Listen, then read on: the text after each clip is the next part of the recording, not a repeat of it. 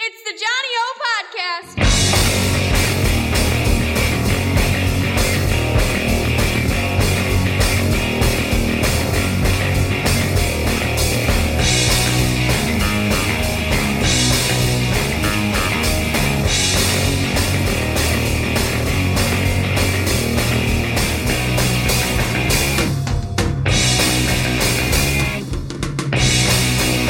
Welcome to the Johnny O Podcast. I'm your host, Johnny O. This podcast is brought to you by Top Billing Entertainment, produced by Asylum Recording Studios and the great Mr. Zills.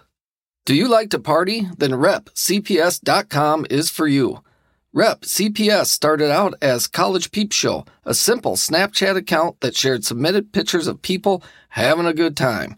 It has grown into a huge merch company. They offer an entire clothing line, patches, stickers, and more with hilarious party scenes.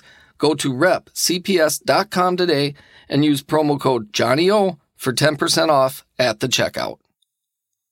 All right, Zach, how are you doing tonight? Welcome to the Johnny O Podcast.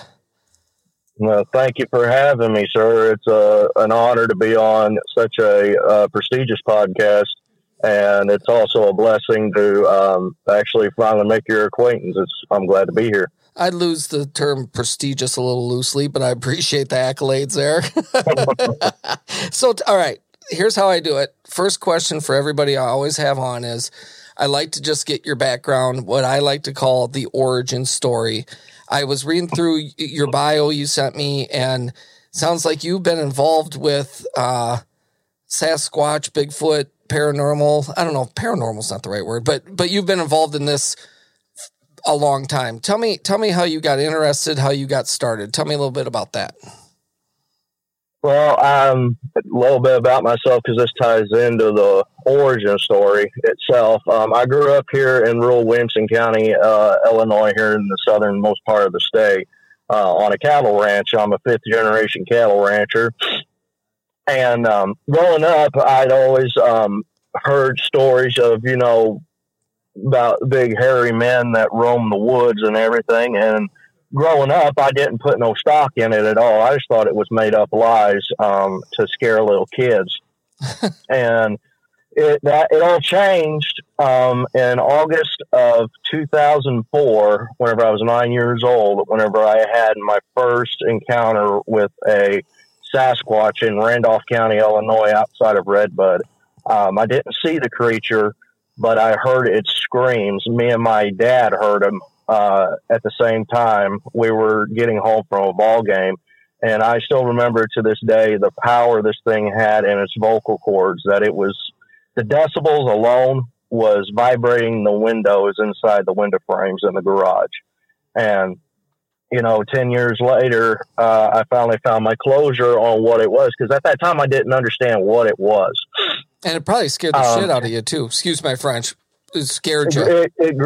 It greatly did scare me. I was trying to rip the door off the hinge, trying to get inside. And then coming up 10 years later, I was just surfing the web, and I actually found the Ohio moaning call that Matt Moneymaker and the BRFRO recorded in Ohio back in the mid-'90s. And I was literally just come across it by chance. And I hit play on the computer, and I listened to it, and I hollered for my dad to come in the office where I was at, and I played it for him again. I said, "Dad, that sounds like what we heard whenever I was a little kid." And he goes, "Yeah, it does." And I said, "What we heard was a Bigfoot." And that's where it all started for me whenever it comes to Bigfoot. Now, whenever I was a little kid, probably about a year prior to that, I had my first paranormal encounter. And that was with a little girl, an apparition of a full body apparition of a little girl. I was 8 years old, 7 or 8. And I was spending the night at my grandparents' house. And out here in the county we live in, it's called Bloody Williamson for a reason. It's got a deep history with gang wars back in Prohibition, with moonshiners, and the KKK were prevalent in this area. There's been a lot of bloodshed in Williamson County alone. Okay, so I'm going to stop you just for so Winson County, Illinois, correct? Yeah, and we call it Bloody Winson. Give me a proximity to where that's at. Like you said southern Illinois, like is it on the border of, I'm trying to do the map of the United States in my head now and I can't. But we're 60 miles from my ranch. We're 60 miles north of Paducah, Kentucky. Okay, that's what I was looking for. I'm just trying to pinpoint where you're at in that. And I mean, so anyway, back to your story. So paranormal, because I'm going to have a follow-up question to this here in a minute. But so I'll give you my follow-up now. From everything you're telling me, you seem like you might be predisposed to this kind of activity in your life.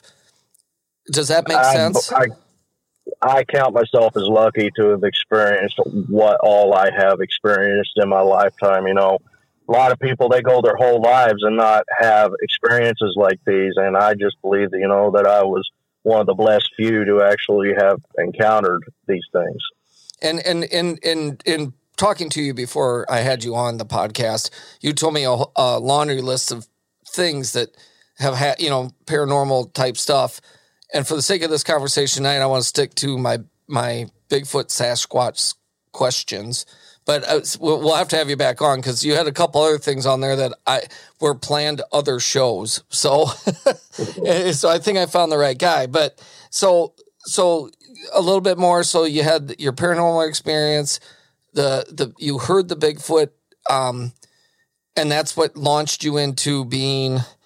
I might butcher this, but a cryptozoologist, correct? Yes. Okay, so what I would like you to do is, I don't know what that means. Well, I know because I looked it up, but explain to the listeners what a cryptozoologist is. Okay, well, I'll break it down for you. Cryptozoology is a pseudoscience, and it is the study of creatures that are not yet recognized by science. And a cryptozoologist is someone who does field research and investigates said creatures and everything. And you got to remember this, though. People are like, well, that's not real. None of that's real. Well, you got to remember this. The gorilla, the panda bear, the giant squid, and the platypus was not seen as legitimate until the last 100 years. They were regarding the giant squid as the kraken, and it was a drunk sailor tale. They were saying the gorilla was just tales from jungle-dwelling savages until someone actually brought back the hide of one, and the same with the platypus and the same with the panda bear. All of these creatures were just known as legend. And I mean, we're discovering new things, both flora and fauna, every single day in this world. I mean, we recently just discovered this, or I should say rediscovered this comet that just whizzed past Earth here a couple of weeks ago. We're learning stuff and relearning stuff, that have been forgotten throughout time. And, we're discovering things that shouldn't be here. Like a perfect example, the coelacanth. They were finding fossils of this thing from millions of years ago, from back during the time of the dinosaurs. And then back in the early 1900s, one was caught off of the east coast of Africa. Well, so what is a coelacanth?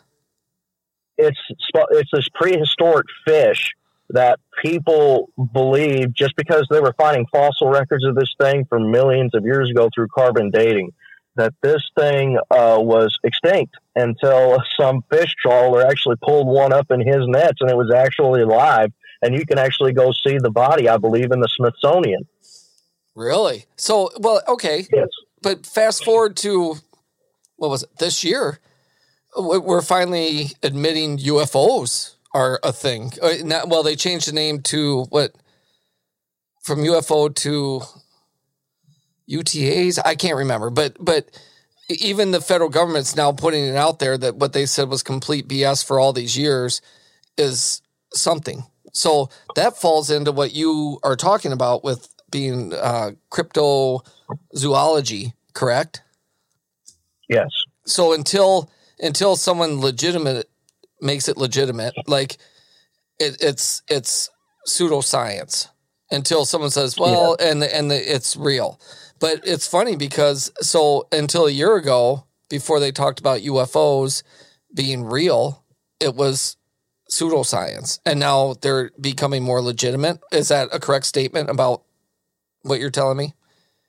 100%. Yeah. So, and it's funny because it takes the federal government to admit anything forever that it's real. You know what I mean?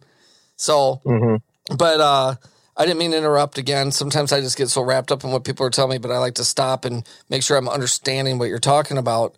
But no, it's cool. Yeah. So cryptozoologist again right now, because Bigfoot, Sasquatch isn't proven. That's why it falls under that. Is that correct? Exactly. Okay. So now I have a big question about Bigfoot, Sasquatch, Yeti. Can you tell my listeners, is there a difference between the three, or are they all the same? Because people use different terms, like your documentary that we're going to talk about, the Shawnee Sasquatch. You didn't say the Shawnee Bigfoot. So is there a reason, or is it just Sasquatch, Bigfoot don't matter? Well, I'm no expert. I'll put that right out there for you and your listeners. I'm no expert. I am just your plain hick from nowhere, USA. I have a high school education. Like I tell everybody, I'm a C+ man, which means there's a lot of people smarter than me, but I'm smarter than the rest of them. I'm right in the middle. So you might not be able to explain quantum physics to me. Who gives a care, right? No, I don't understand it. Neither do I. But you can talk about Bigfoot, Sasquatch, because that's in your orbit. That's what you focus on. That's what you're interested in, and that's what makes you experienced. And that's what makes you experienced, and that's where your expertise falls in Bigfoot. So tell me, in your opinion, because I'm sure there's a million opinions out there, is Bigfoot and Sasquatch the same thing, different things? I've heard many things. Some people say they're extraterrestrial. Some say they are demonic.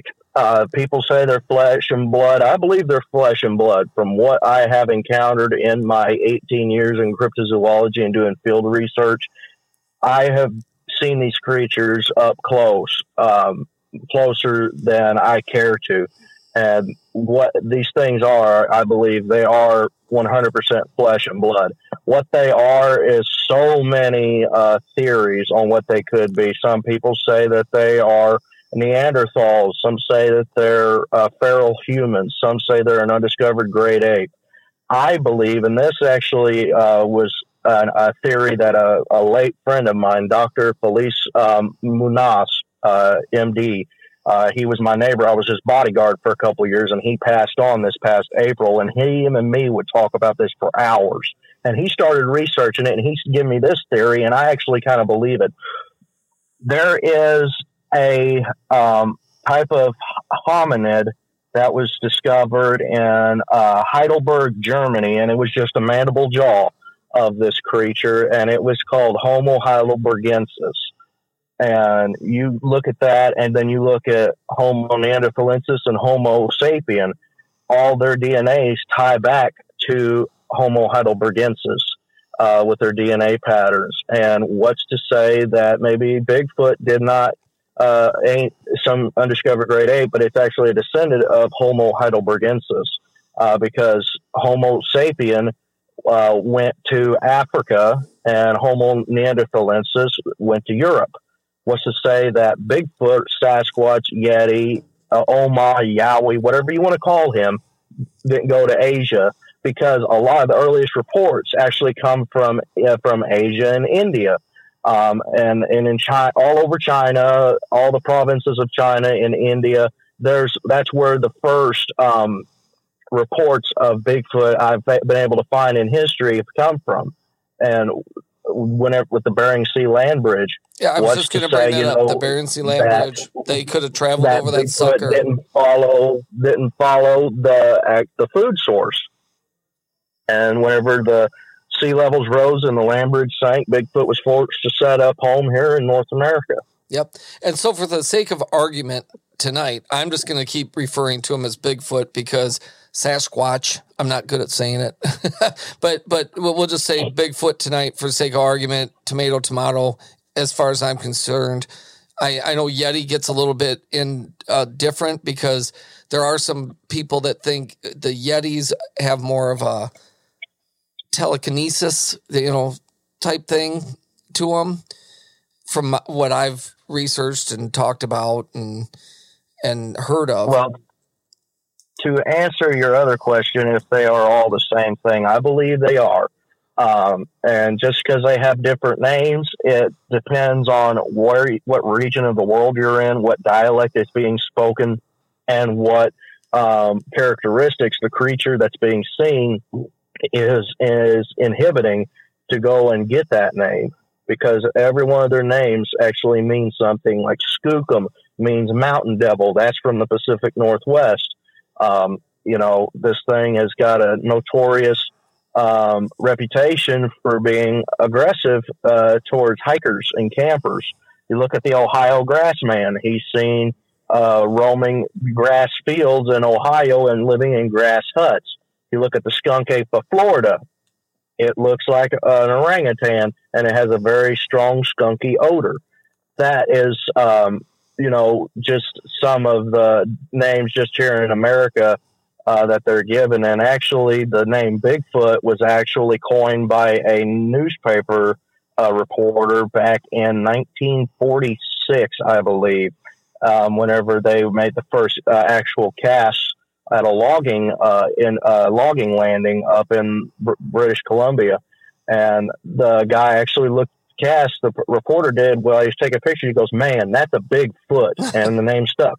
Really? So that's why I love having people like you on. I didn't know that story. And I should know that story. A little background on myself, and the reason I get so interested in Bigfoot is 7 or 8 years ago, when me and my wife got married, her and her family always went on vacation 9 hours north to northern Minnesota to a cabin that the family owned. And when we went there, I worked in the corporate world. I wasn't used to going on vacations. I stayed close to home. I didn't know how to leave a computer or a phone behind, and she took me to the middle of nowhere. So I'm up there and I'm like, all right, now I'm in the middle of nowhere. What do I do? And I looked up Reamer, Minnesota. And they call it the home of Bigfoot, which the people in Seattle get mad about. They're like, no, we're the home of Bigfoot. But apparently Bigfoot was spotted up there. This Reamer truly is a town of a couple hundred people. But they have Bigfoot sightings up there all the time. All the major shows went up there to research it, blah, blah, blah. So we were there. So I went over there, and it just sparked this interest in me, like, well, what is this? Because before that, so this was 8 years ago, 7 years ago, I didn't have an interest in it.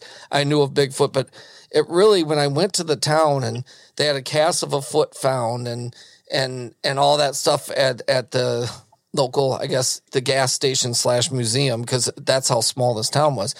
It just made me so interested in it. And months back when I started the podcast and started getting guests, I told myself I'm going to find somebody to come on and talk about Bigfoot, Sasquatch, whatever you want to call it. So I'm glad you're here. So let's talk about your documentary you did, Hunt for the Shawnee Sasquatch. So tell me, Shawnee. So that's is a national park.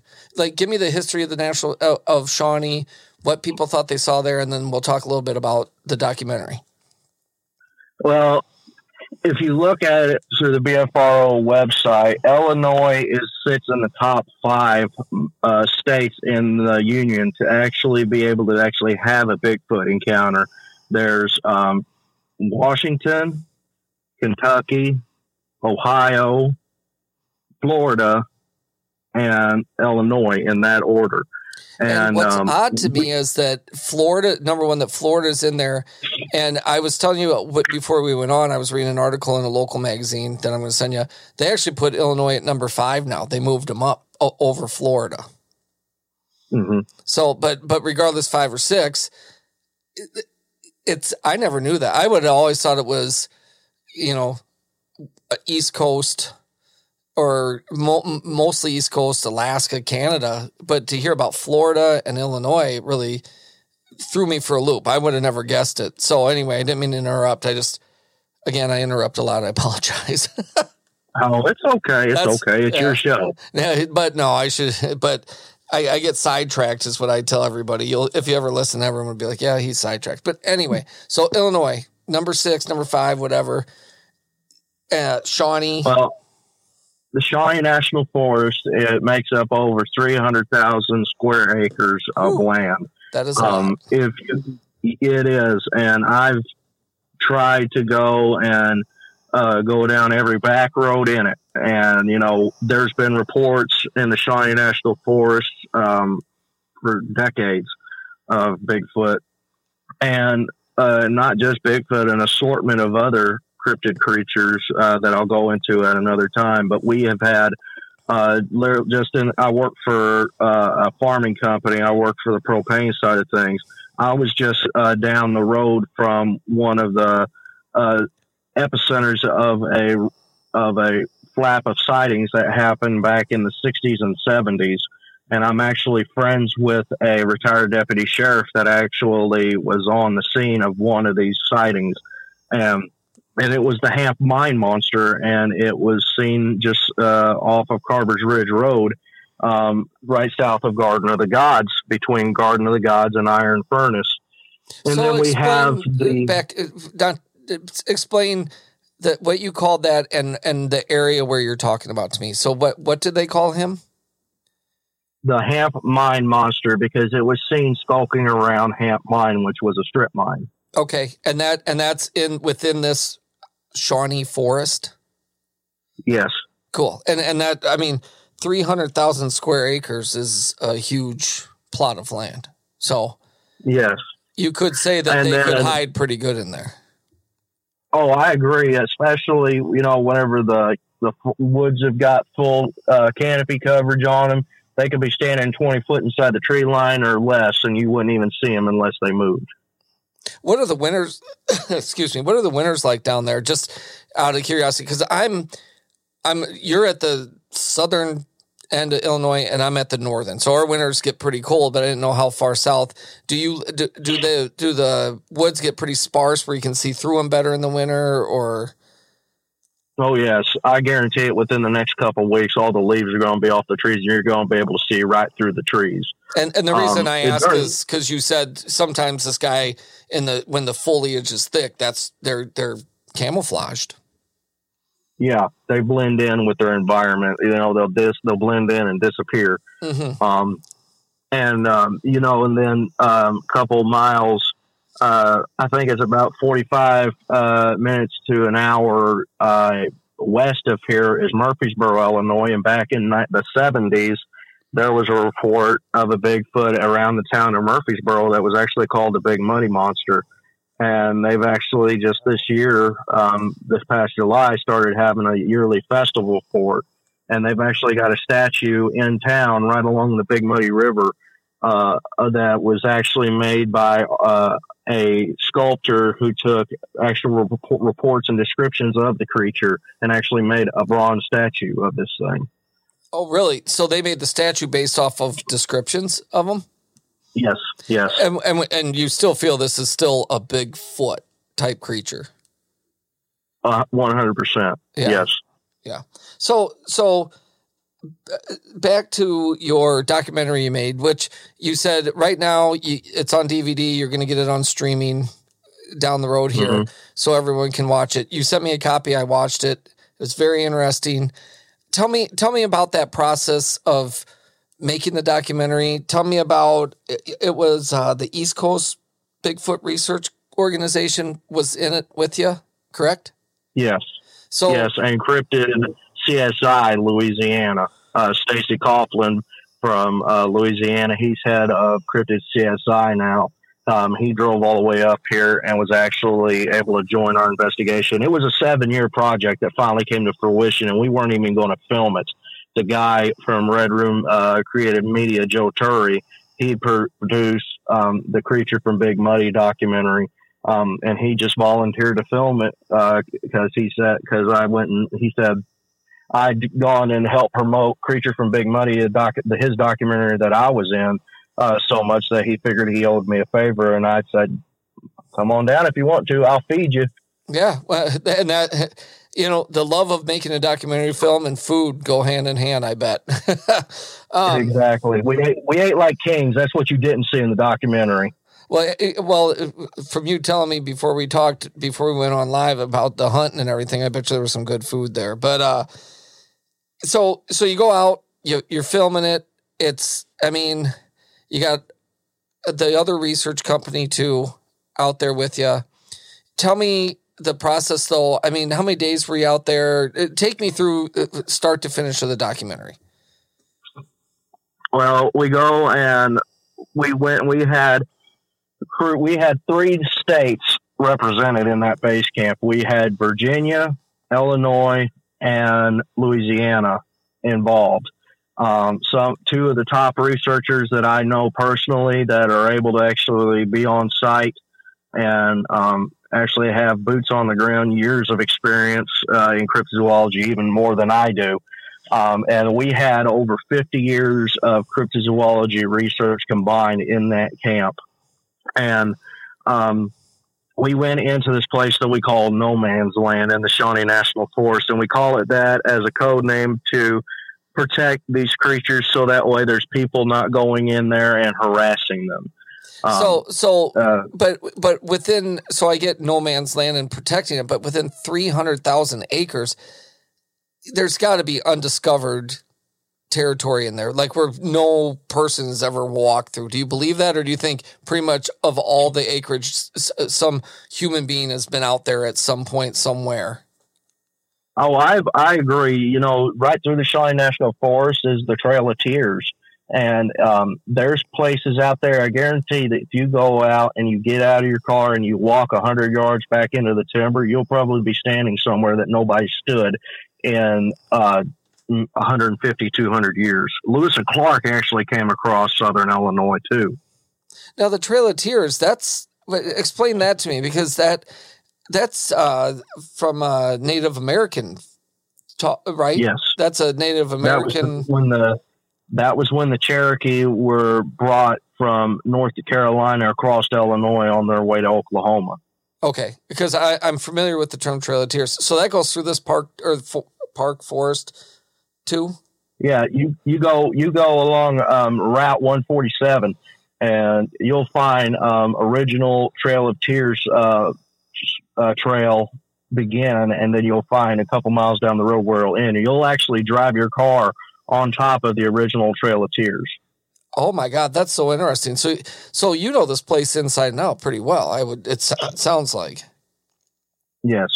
So going back to what you were saying before, the No Man's Land. So you and the crew, we'll call them, were in there just doing your research, seeing if you could get a sighting, correct? Yes, and it was actually part of one of our annual campouts with the Southern Illinois Monster Hunters, the crew that I founded back in 2015. We host an annual campout every year in the early spring, and usually right around mid-March to early April. And we'll go and invite people, like-minded researchers, like-minded folks that may want to have a sighting or may just want to go and gain some knowledge on how to do field research. We invite them to come on out. And there was 7 or 8 of us in the camp that turned out, including myself. And we were back off the road, off the hard road, back up a logging road about 5 or 6 miles back into the timber. And it was rough as a cob. I'll tell you, we had to, if you didn't gun it to get through there, or if you weren't in a 4x4, you were going to get stuck. And I made it back in there in a little Ford Ranger.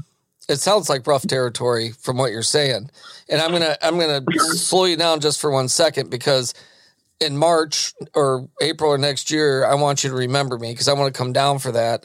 I got a good friend, Clinton, who's a videographer. I mean, we'd love to come down and document just what you guys do. We've been talking about it forever, and he's great at what he does, and we would come down and hang out, and not even to say we're going to hunt, quote unquote, Bigfoot with you, but just come see the process. I'd be so interested coming out. I'm not a big outdoorsman. I'll warn you of that. I'll probably have a more fancy tent than others, or I might sleep in my car or my truck, but I would love to come out and see it. So you got to keep me in mind when you do that next spring for sure. But I definitely will. You guys are more than welcome to come to our camp. Yeah, it'd be so interesting to me. Short of one time, Jose Canseco, do you know who I'm talking about? The baseball player, yeah. Do you remember when he was offering to go on a Bigfoot? $5,000 to go Bigfoot hunting with him. I thought it was 50,000 from what I thought it was, but see, that's complete bullshit. This is, you know what I mean? Excuse my language, but I want to go on something authentic. I'd love to go out. Even up where I'm at here in Illinois, there was a guy, it was Grass Shit, Wisconsin. And he offered some kind of, he said, this farm guy, I see a Bigfoot up here, and he had tours where you could go out with him and everything. But I didn't know how legit it was. And just going out with one guy and trusting that he wasn't going to murder me in a field kind of was a little unsettling. So I'd love to go on a legit, the only thing that we charge, the only thing that me and my crew charge for is speaking engagements. And if they're like really local, we'll do them for free. We don't ask, when we go and do investigations, we don't have our hands out asking for money. We accept donations because the travel, it does get costly. Gear gets costly. If they want to help contribute to the cause, any little bit helps. I don't care if it's a dollar, I would greatly take it because, like I said in my bio, I'm a minister as well. And some of that money actually goes into helping with my ministry because I do alcohol and addict outreach and recovery. That it always goes to a good cause. And if not, I go and I give it to charity, what's left over that we don't need. Well, and you're not doing it for, to make money. You're doing it for the love of, I guess, you could say the love of the hunt. I mean, obviously someday you would love to come face to face with a Bigfoot Sasquatch and shake its hand, so to speak. Right? Well, what we do, we go to educate the people of our local folklore and history. And not only that, the guys on my crew, some of them are skeptics, some of us are believers. We've actually seen these things. We're trying to help people that are trying to understand what's happening and what they're seeing, because at one point we were in their shoes. We didn't know what to make of this. And we're just trying to be a consultation and counsel to help them understand what they're seeing. Okay, so let's sidetrack just a minute here, because recently, in the last 2 to 3 weeks in the news, I don't know if you saw this footage. Some people were on a train and they saw a Bigfoot. I saw it. And they took a video. What are your thoughts on that?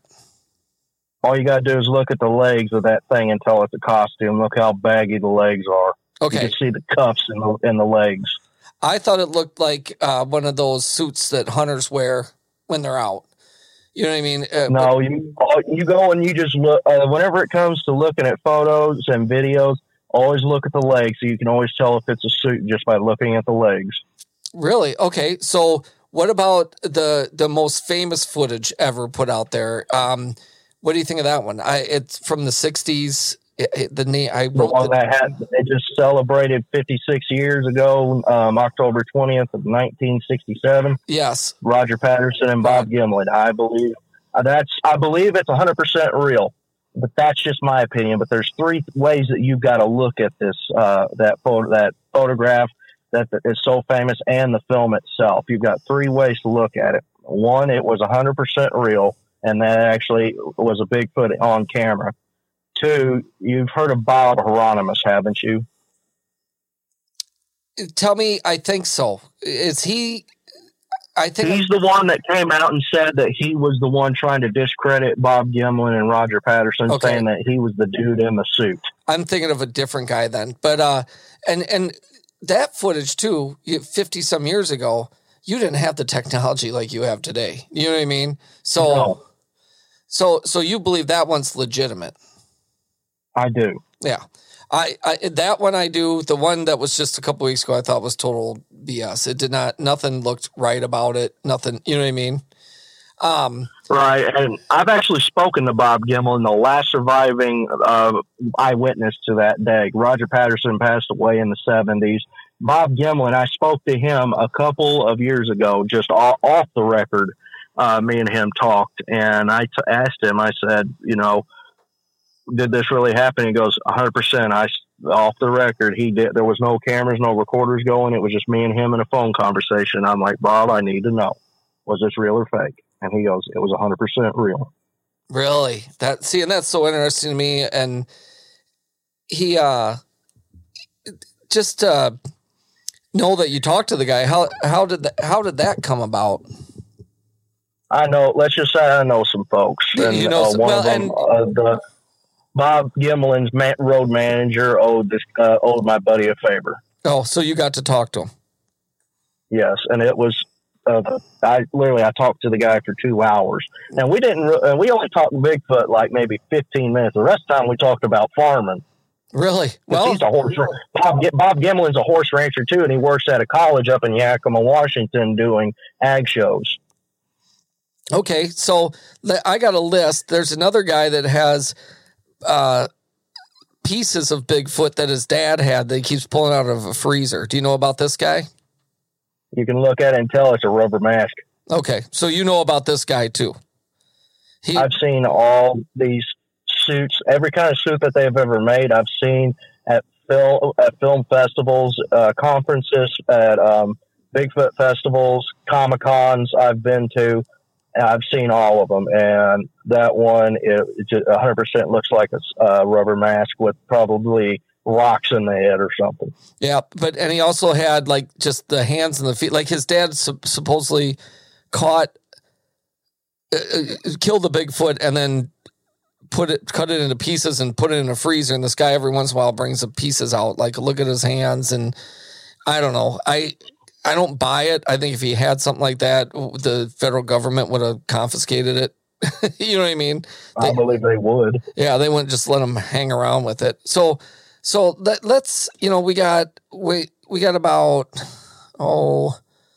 we got about 15 minutes left. I got a million more questions about Bigfoot that I want your opinion on, because honestly, I've never had the pleasure of talking to someone that actually was knowledgeable about it. I might talk about it with someone I know, but no one that's experienced. Tell me, even through the documentary film at the end, what you guys felt you encountered, and tell me what, other than the first story you told me, have you ever had other encounters that you feel were legitimate with Bigfoot, Sasquatch, whatever? As you said, you've seen the documentary. You saw the tracks that we found. Oh yeah. You saw the teepee structures and the X's that we found. That was less than a mile from our camp. Whenever you see me in the documentary and I've got my parabolic dish out, I was hearing rock clacks coming from behind our camp. Whenever Daniel Benoit and Stacy Coughlin were right there, and they were looking off down into the valley on the other side of the road from our camp, we were standing there. They called me down there while they were actually filming Stacy's interview. And I actually ran down to where they were filming that part of the interview. And I said, what are we looking at? And Stacy says, I've got eyes on two of them. And I took my spotting scope out and I started looking down there, and I started glassing and actually seen two. One that was crouched down behind a rock looking up at us from down in the valley. And then one that was between a forked tree that was looking right at us. And it was a gray one and a black one. So you feel like they were aware you guys were there looking for them, kind of thing? Yes. Okay. And then at the end of the documentary, whenever that FLIR footage comes across at the end of the documentary, Daniel Benoit actually filmed that, and we didn't know he had it until 2 weeks after we had wrapped filming and we'd all gone home. And he messaged me on Facebook and sent me that footage. And he's like, dude, what do you think that is? I watched that thing maybe 20 times. I zoomed in on it, cleared it up. And I said, dude, we've got a Bigfoot on a thermal. and I will stake my reputation on it that that's a Bigfoot on that thermal. You could see it move opposite direction of where the FLIR is actually moving. You could see head, shoulders. You could see an arm. This thing was crouched down on its haunches, looking right at us 20 yards away from camp. So they were watching you. You truly think they knew you were there? They were watching you? Yes. See, and okay, so this is the one story about Bigfoot, and I touched on it a little bit before, but do you think that these Bigfoots have telekinetic powers? And the reason I asked that I do not. You do not. Okay, because I was listening to one story. The guy said he was driving, and as he was coming, he saw the red eyes in the bush, and all of a sudden he felt like something was in his head, and he said there was a smell. It's a famous story, and then once he got further away from it, he kind of came out of it. That seems a little extreme to me. The thing, I don't believe they cloak. I don't believe they mind speak, and I definitely believe they don't cloak. Like I say, we're not dealing with the predator here. What we're dealing with is a flesh and blood creature. Now, do I discredit what people are seeing whenever it comes to that and experiencing? No, I do not. I can't pass judgment because I was not there, but I do believe that what they are seeing is some kind of entity or extraterrestrial that is using the guise of Bigfoot to hide its true form. So you bring me to my next question. Bigfoot's a cultural icon. Everybody's got an idea of what Bigfoot looks like. Yep. But there's another theory that the reason, there's this theory, okay, well, if the Bigfoot was out there, why don't we ever find a carcass or the remains or this? And some people have the theory that it's interdimensional, like he comes into our dimension and then goes out. What do you think about that? Well, I'll ask you this. You guys have bears in northern Illinois, right? Oh, yeah. Actually, we see them kind of close to us all the time. I'd rather not see one, but yes. You guys have mountain lions and wolves in northern Illinois, I believe. Yep, we sure do. Have you ever seen one that's died of natural causes out in the woods on a hike? Well, I have not, but I also, full disclosure, you'd never find me in the woods on a hike. I'm not an outdoors guy, but I know plenty of hunters and everything, and you make a good point. I can't think of anyone that's come up, oh, look, a dead bear. That's a good point. I've never heard a story of someone just coming across hunting. I know a lot of hunters. I've never heard someone say, oh, I was out hunting and I found a dead bear. Because you got to understand this. And they did this on Monster Quest with a decomposition of a deer that was struck by a car. They actually staked and wired this thing down, and they put a time-lapse camera on this thing. And the person that was doing the experiment said, I give it a month. This thing was decomposed and all the bones were scattered in 4 days. Really? See, and I had never seen that episode. No sign. There was no sign of the deer anywhere. The rodents had come in, the flies had come in, all the scavengers had come in, and they picked this thing clean. And then the scavengers had taken off with the bones and scattered them. I believe that these things, there's one of 3 things. Either this kind of thing, the decomposition happens, or whenever, because they like any kind of animal, they can sense when they're sick, and they'll go off someplace secluded and they'll die. And I agree with that. My stepdad years ago, Bonnie, his dog, old dog, I'm 14 years old, and one day she was just gone, and the theory was she just went off onto his farm to be done. Do you know what I mean? So I agree. I've heard that theory. I agree with that theory. I believe also that, and it's these other 2, that they bury their dead. And, they'll bury them in rock crevices. That I've heard reports from a documentary of these 2 friends of mine who are actually the grandsons of Bigfoot research pioneer Ivan Marks. I am actually good friends with his grandsons. That Ivan believed that they would go and take their dead, like in Alaska, and they would take their dead and drop them in the crevices of the glacier to bury them. Or number 3, that they turn cannibal and they eat their dead. Ooh, I've never heard that one, but there's a lot of animals that do that. I mean, there's a video I watched. It was a mother bear eating her cub after it was killed by an animal. And I've seen ants do it. Yeah, so these are all good theories, and the reason I ask about these theories is because everyone wants to discredit a Bigfoot sighting, what Bigfoot is, and you a lot of times you don't hear these counter arguments, and that's what's interesting to me is the counter argument of why you don't see this, why you don't see that, which you just made many good counter arguments. As we're going to be wrapping it up here pretty quick, but in your bio, you talked about so many other things. I'm going to take it away from Bigfoot for a second because I saw something that you talked about, and that's the skinwalkers. That would take me a while. Yeah, but so we'll hold that conversation for another day. But you must throw yourself into this to research all these different paranormal activities then. I do. It's like I tell whenever I give a lecture and we're looking for reports for new cases, we don't discriminate.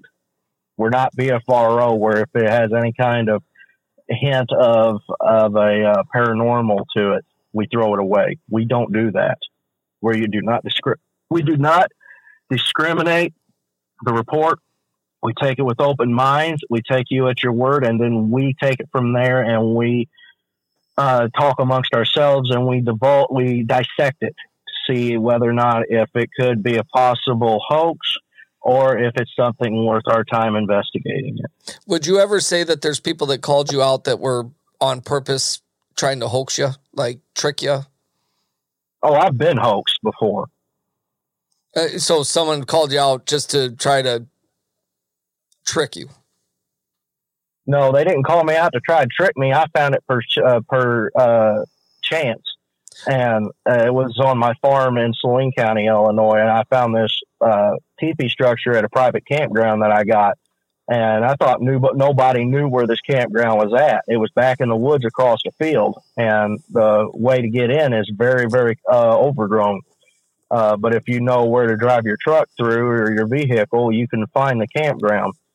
Someone actually found where the campground was, and they actually built a teepee structure that I believe Bigfoot used as territory markers there in my campsite. And I freaked out about it because I thought it was something else. And then about 2 or 3 weeks later, I found out that someone actually found out where my campsite was, and they had built it. So they were just messing with you. Yes. So people can be jerks sometimes, is what you're saying.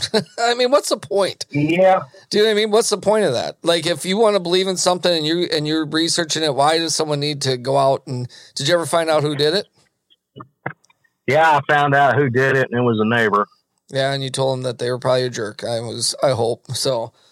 No, I held my tongue. Yeah, well, it just doesn't make sense to me why you can't, to each his own. If one person thinks it's total BS, then think it. If someone wants to research it and believe it, then let them. That's my opinion. Again, it's the way that humans are, John. It's, they would rather make fun of something they don't understand than try to understand it because they believe that they've got every little thing in this world figured out.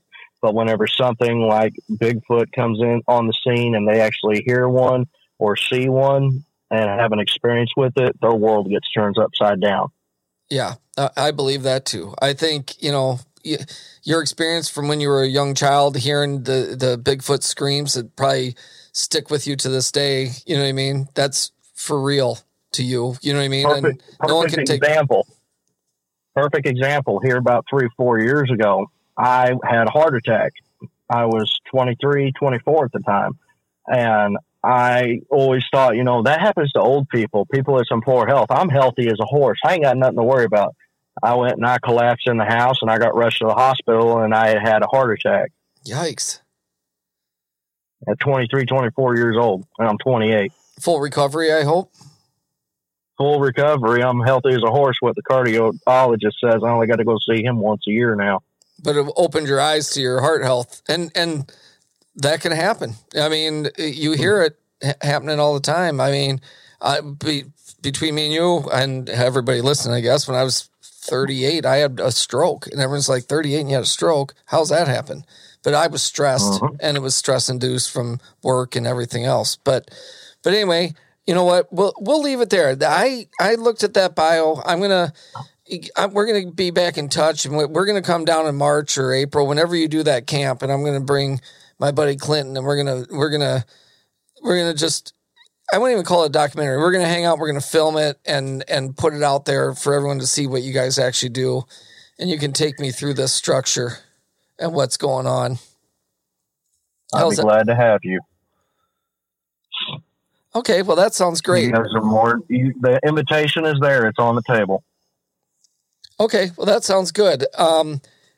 Zill's my producers give me the wrap up because we keep these to an hour. It's not that I'm trying to rush, but we find that if anything goes a little more than an hour, people lose interest. But tell me before we go, I like people to tell me if they want to find out more about your documentary and what you guys do.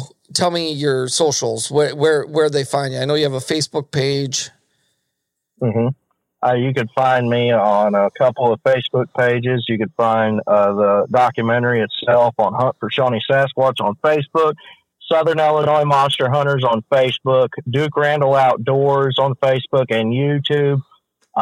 You can follow my ministry at Resurrection Ministries. That's all of my socials. Okay, man. Well, thank you so much for coming on. I appreciate it. Stay in touch with me because we're going to come see you. I mean, truly, you're only like 6 hours south of me. So we're going to come hang out and do that, camp out with you guys next spring. I look forward to it. And again, I'm not an outdoors guy, so I'll probably whine and complain a little bit if it's cold or rainy or something, but you'll just have to, you'll deal with it, right? I will leave your listeners with this. And like I said before, I'm a minister and I'll bring my Bible with me. I'm just going to leave this one passage. Mark chapter 12, verse 30 and 31. And you shall love the Lord your God with all your heart, with all your soul, with all your mind, and with all your strength. This is the first commandment. And the second like it is this: you shall love your neighbor as yourself. There is no other commandment greater than these. That's all I'm trying to tell people. Love each other. I don't see nothing bad coming out of loving your neighbor. Nothing at all. That's what this world needs. That's a great way to end the podcast. So I appreciate it. I'm going to let you go. Thank you again for coming on. It was kind of short notice, but thank you for sending me the documentary. Everyone will be able to find it out there streaming soon. Otherwise, they can go to your socials and find it, and you can send them one. But I'll be in touch. I'll talk to you soon, okay? No problem, Mr. John. You have a blessed and God bless you. Hey, take care, man. Thank you so much. Bye-bye. Bye. And that does it for another episode of the Johnny O Show. Talking Bigfoot, talking it all about it. I appreciate everyone listening. Some big announcements coming up in the future. And please make sure if you listened and you like what you heard, subscribe to wherever you're listening to this at. If it's Apple Podcasts, Spotify, whatever, hit that subscribe button. It helps us out a lot, and it helps us continue to interview great people. Thanks again. Good night. That does it again for another episode of the Johnny O Podcast. One more shout out to our sponsor, RepCPS.com. Don't forget to use promo code JohnnyO, that's JOHNNYO, at the checkout for 10% off your order.